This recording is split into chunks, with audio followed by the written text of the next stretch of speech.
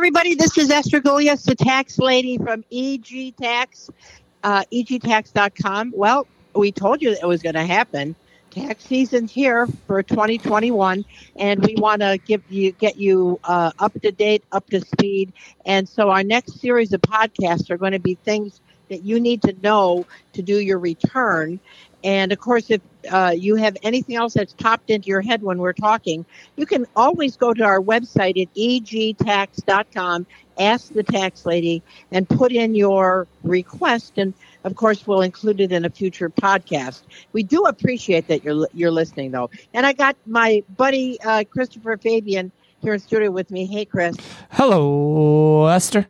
Hello, Christopher. And I guess Tiff is doing mailing right now, Tiff's right? doing mailing. Yep. Yeah, but tax season should be no surprise to somebody. That comes around every year, like Christmas and, maybe some things you want to forget, like your birthday. People want to forget their taxes, too. But for some people, some people are going to be very happy this year. Oh, my gosh. And, of course, with all the refundable credits. Yes. And, it's not like just a credit to get you to zero. These credits give you back money like you worked. Like you put in time. It's just remarkable. And there are going to be people that are getting tens of thousands of dollars in refunds that they never did before. And, of course, we're going to go over that. But today, I thought we'd talk about what's taxable income. Yeah. But Chris, the IRS is accepting returns as of January 24th. Okay, so that's when they're going to start accepting returns. Yes. I know that if you're getting one of these refunds of $20,000 or whatever, and you really want to get it done right away, a word to the wise, you've got to make sure that what you're submitting is accurate. If it's not accurate, what you're doing, filing early, completely is put aside because they're going to hold up your refund while they are processing it. And right now, there's still millions of people who haven't had their 2020 tax return processed. The IRS is really up to their eyeballs and alligators. Yep, that's for sure. Do it right. Take a little longer. Make sure you got all the right information before you file your return. And then it'll go through like a hot knife through butter, we hope. Yep, exactly. We hope. Yeah. We hope. And of course, the other thing is at EG Tax, we're just like every other major tax firm. We offer refund anticipation loans. So if you are getting one of those gigantic refunds and you just don't have the money to give us for our services up front, we can take it out of your refund, whether it's directly deposited or if you get a partial refund loan. And, we're very happy to do that as well. But the important thing is to make sure that what you're submitting is accurate, because you don't want your refund to be held up because you gave a bad direct deposit information, or you didn't have the form that adjusted the amount of additional, not additional child tax credit, but advanced child tax credit that you would have gotten during the year. That form that everybody's supposed to get, the form number is what, Chris? 6914. It looks like a letter from the IRS, and it states how much. Don't throw it out. Don't throw it out. Don't throw it out. Right. Because it will state how much you received in advance, plus how many children you received it for.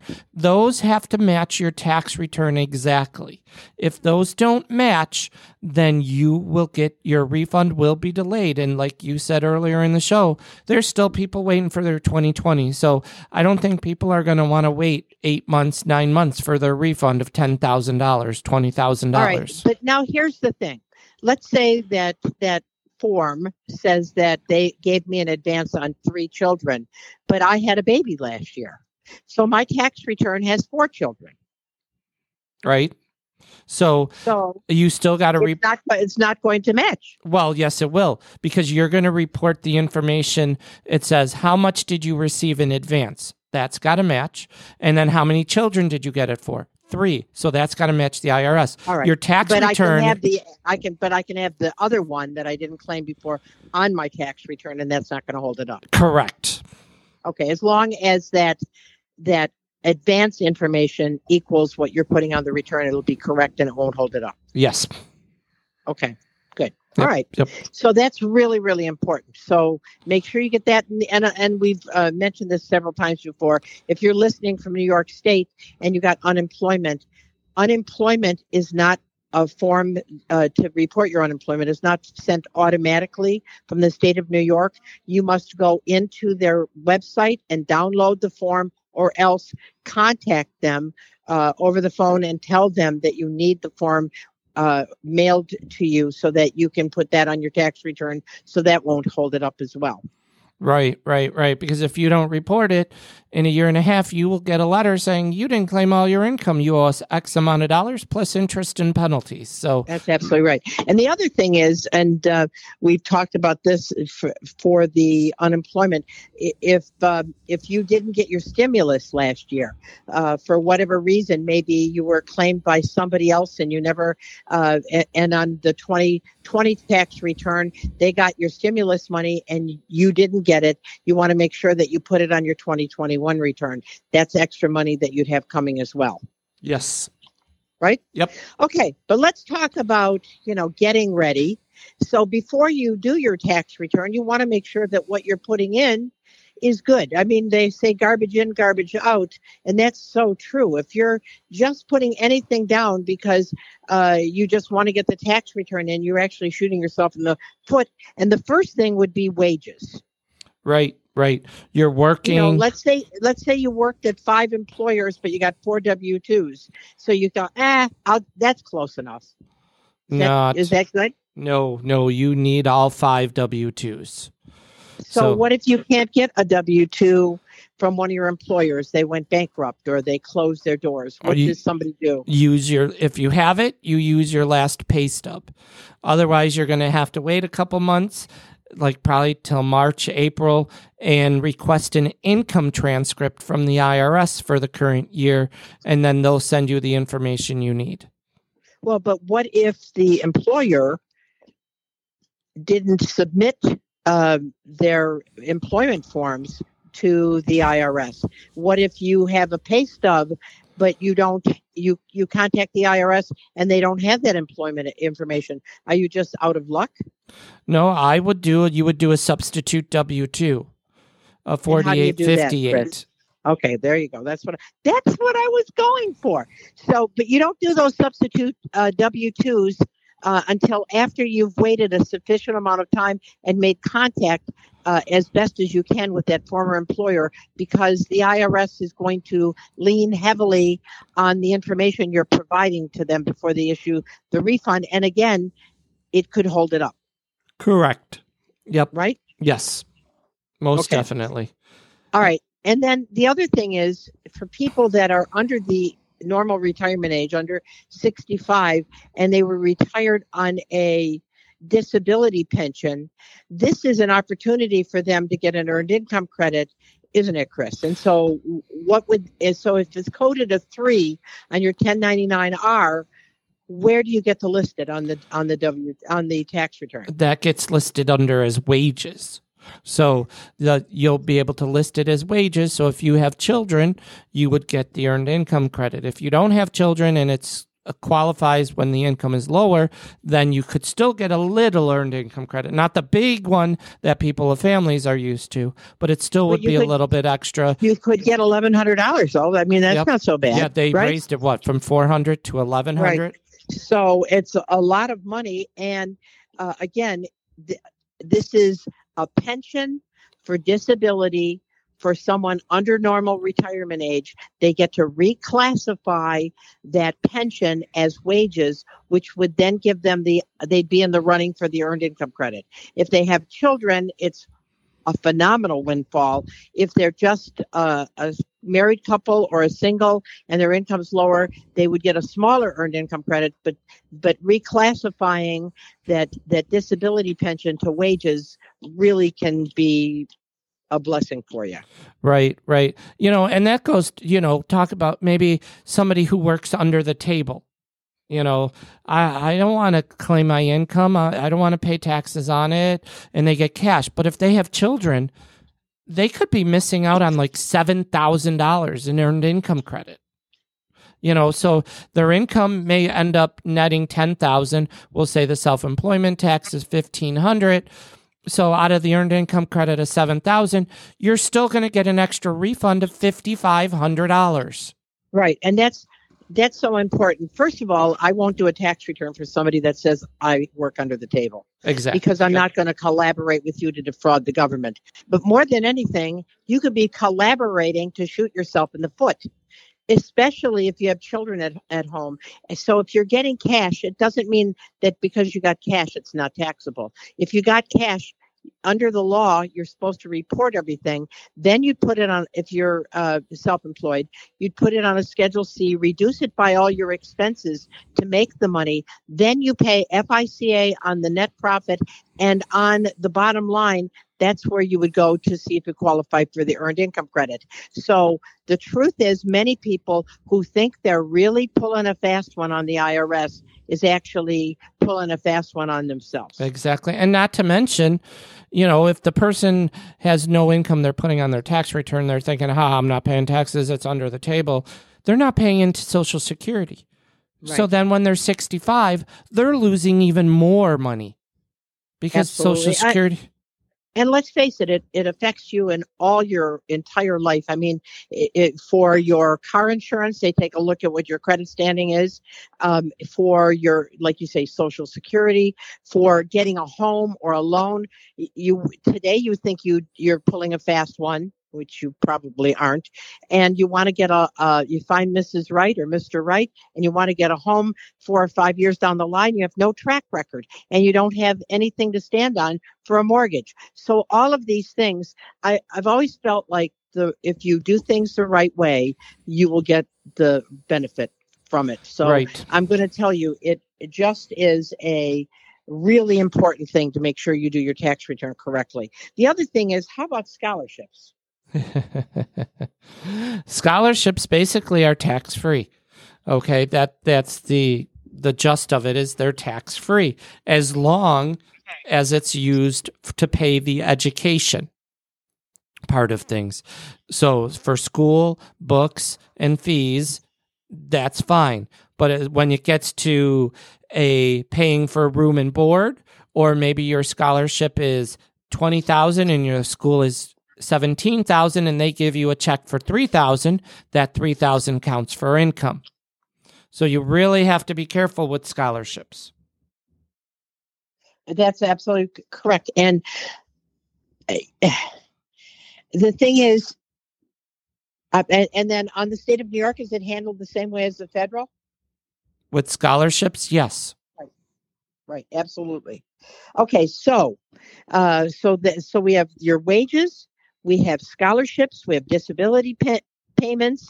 How about tips if you're a waitress or waiter? Are those just under the table? I mean, my nail lady that does my nails, she started this last couple of weeks saying, you have to pay your tips in cash. So I went to her and I said, I have to pay taxes on all the money I get. And you know what, Lee? You have to pay taxes on all the money you get. And just because you think you're really pulling a fast one by claiming things in cash, it doesn't make it so that you wouldn't get in trouble for fraud. And that's really important to understand. Yeah. Well, just, say, and also I pay by charge card, so I guess you don't get a tip. And see how much money, if more people did that. I said to her, if you want a tip, it's going on my charge card. Yep. That's wages.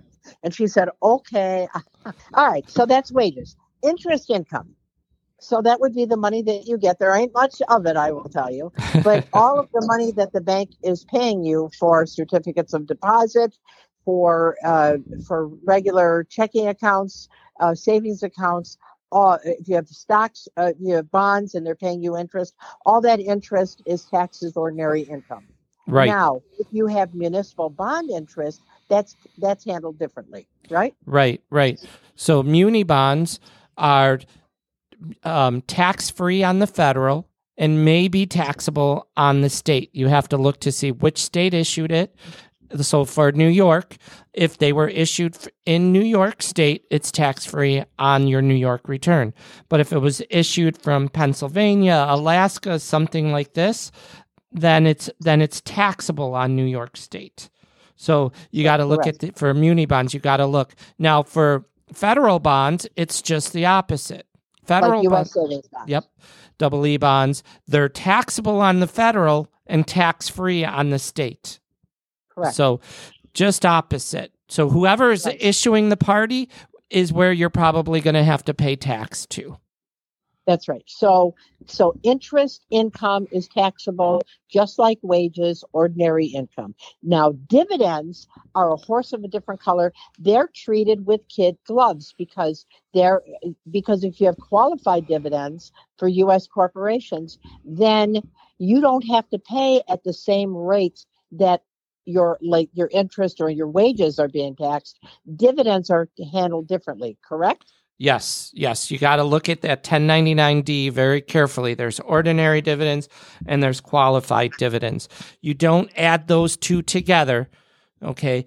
Your whole amount of dividends are your ordinary dividends. The qualified dividends are what's inside that ordinary dividends that gets the preferred tax rate. And for some people, that could be 0.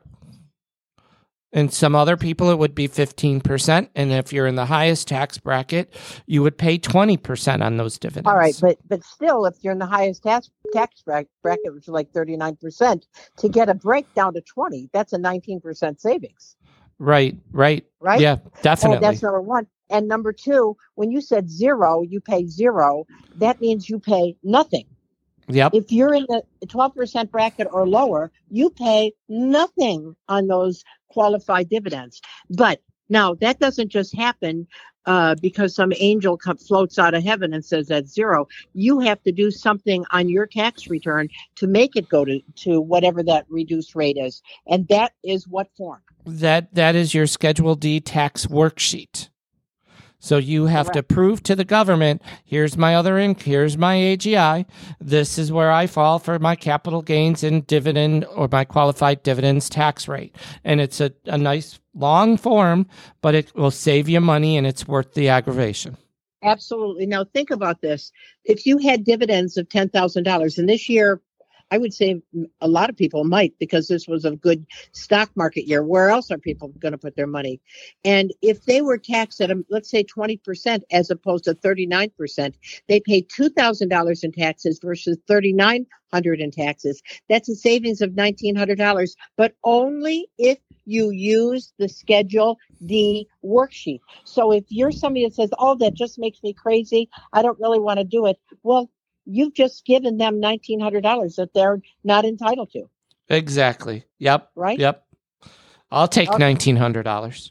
Well, you know what? There's a lot of people that will wait in line at the gas station for 4 hours to save $2 in the gas, filling up their gas tank. But yet they'll let thousands of dollars pass by because they don't really like doing complicated taxes. Well, to save money sometimes when you're doing your taxes, you got to make it complicated, but it's all for money in your pocket. Exactly. Yep. Right? Yep. Okay, let's move on. So another area, and of course, on your dividend income that doesn't qualify, you're going to pay at the same rate as wages. All right, retirement payments. Those are taxed as ordinary income, just like wages and interest, maybe. Right? Yep. It all depends on whether or not, one of the things is, had you contributed with after-tax dollars to your retirement plan? If that's the case, then part of your retirement isn't going to be taxable until those dollars are recouped that you had put into your retirement plan after taxes. That's one example of when it isn't always taxable. The other thing might be in annuities. Same thing with an annuity, right, Chris? Right. If you have post-tax dollars in there, you have to do the simplified general method, and you get a small percentage tax-free every year. You can't just say, I'm going to take out that money that I already paid tax on. The government doesn't do it. You have to percentage that out. Right. And then let's say somebody had an IRA and they had a required minimum distribution and they're over the age of 72 and they say, well, I really would have liked to give $20,000 to my church. And they did a direct rollover from their IRA to the charity, how is that distribution on the IRA tax? Well, that you put the whole thing on the inside column of the tax return. So what is it, line 8A now? I can't, that was a new number, sorry. But you go to IRA and it will say gross distribution, and you put in your total distribution. Then on the taxable side, which is that long column on the right-hand side, you would back off how much money you did a qualified charitable distribution to. So if your gross distribution... Up to 100,000. Yep. And it's got to go out of an IRA. Yes. So people that have money in a simple plan, for instance, they can't do that because it's not an IRA. So what I suggest people do is roll over part of their money that they want to become tax-free from their simple to an IRA so that they can do the qualified charitable payment if that's what they want to do for future planning. Right? Correct. Yes. Now, what if I'm a public safety officer? If you're a public safety officer, you're retired, and you're using part of your pension to pay for your health insurance, it comes out of your pension check, you get up to a $3,000 subtraction from the pension line. Right. So, in other words, the amount that you paid up to $3,000. Right? Correct. So that's another thing. So those are just, and then on the state of New York, if you're a New York State retiree, your pension is handled completely different on the state of New York as well. If you're retired on a public pension, so there'd be city, state, municipal, federal, then all of your pension on New York State is tax-free, regardless of your age. Right. But if you're retired on a private pension, once you reach the age of 59 and a half, then the first $20,000 you have received for yourself and up to $20,000 for your spouse, though that would be a subtraction on your New York State return. Right. And that's New York State. If you're listening and you're in a different state, check with your tax preparer. Call us. We can investigate it. And we'll do the research for you. Yep. Right? Exactly. Okay, well, we're almost winding down here, but I wanted to get to Social Security since that affects so many people. Social Security may be tax-free, but may be taxable up to 85%, depending upon your other forms of income, which is really important because if you have some frivolous income like gambling income, where you have to include the income on the adjusted gross income and you can't take the expense until you itemize, you're stuck with income on your other adjusted gross income that could make your Social Security up to 85% taxable. So you really want to think about when you're going to that casino, whether it's worth it, because believe me, it can really hurt you on your tax return. Right. Yeah. I always explain to my clients, it's like that algebraic expression or pre-calc when you're sitting there and you ask your teacher, when am I going to use this in life? X plus Y times Z divided by 2 over 3 times Z plus that's what it's like to figure out the taxability of your Social Security. So you really got to look at the whole picture. And, Absolutely. And people who are gambling are going, well, I have losses, so it's going to all offset. The difference is your gambling winnings counts as income. That has to before you can reduce it by your gambling losses. Exactly. And that's where the computation for Social Security comes in, way at the front end. So you might end up paying on your $20,000 Social Security payment, 85% becomes taxable. So you're looking at over $17,000 becoming taxable. And if you're in the 10% bracket, it costs you $1,700 in taxes because you gambled. Yep. Right? Exactly. Okay. Well, I think we've exhausted our subject matter for this week, but we will go into next podcast other forms of taxable income so that you're aware of it. Because just because you have income, don't assume that it's taxed the same. Different categories of income have different rates, different deductions, different computation, and that's part of what we want to help you with. Remember, EG Tax has we have over 30 offices in Western New York. We have offices in Arizona and Florida.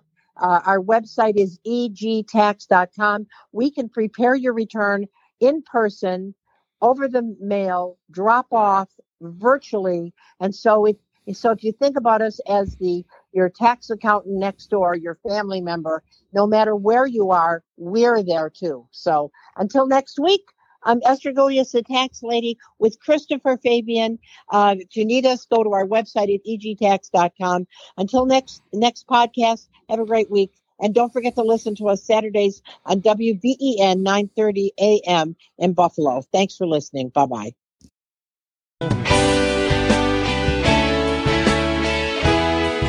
New friends, new opportunities, new partners. EG Tax.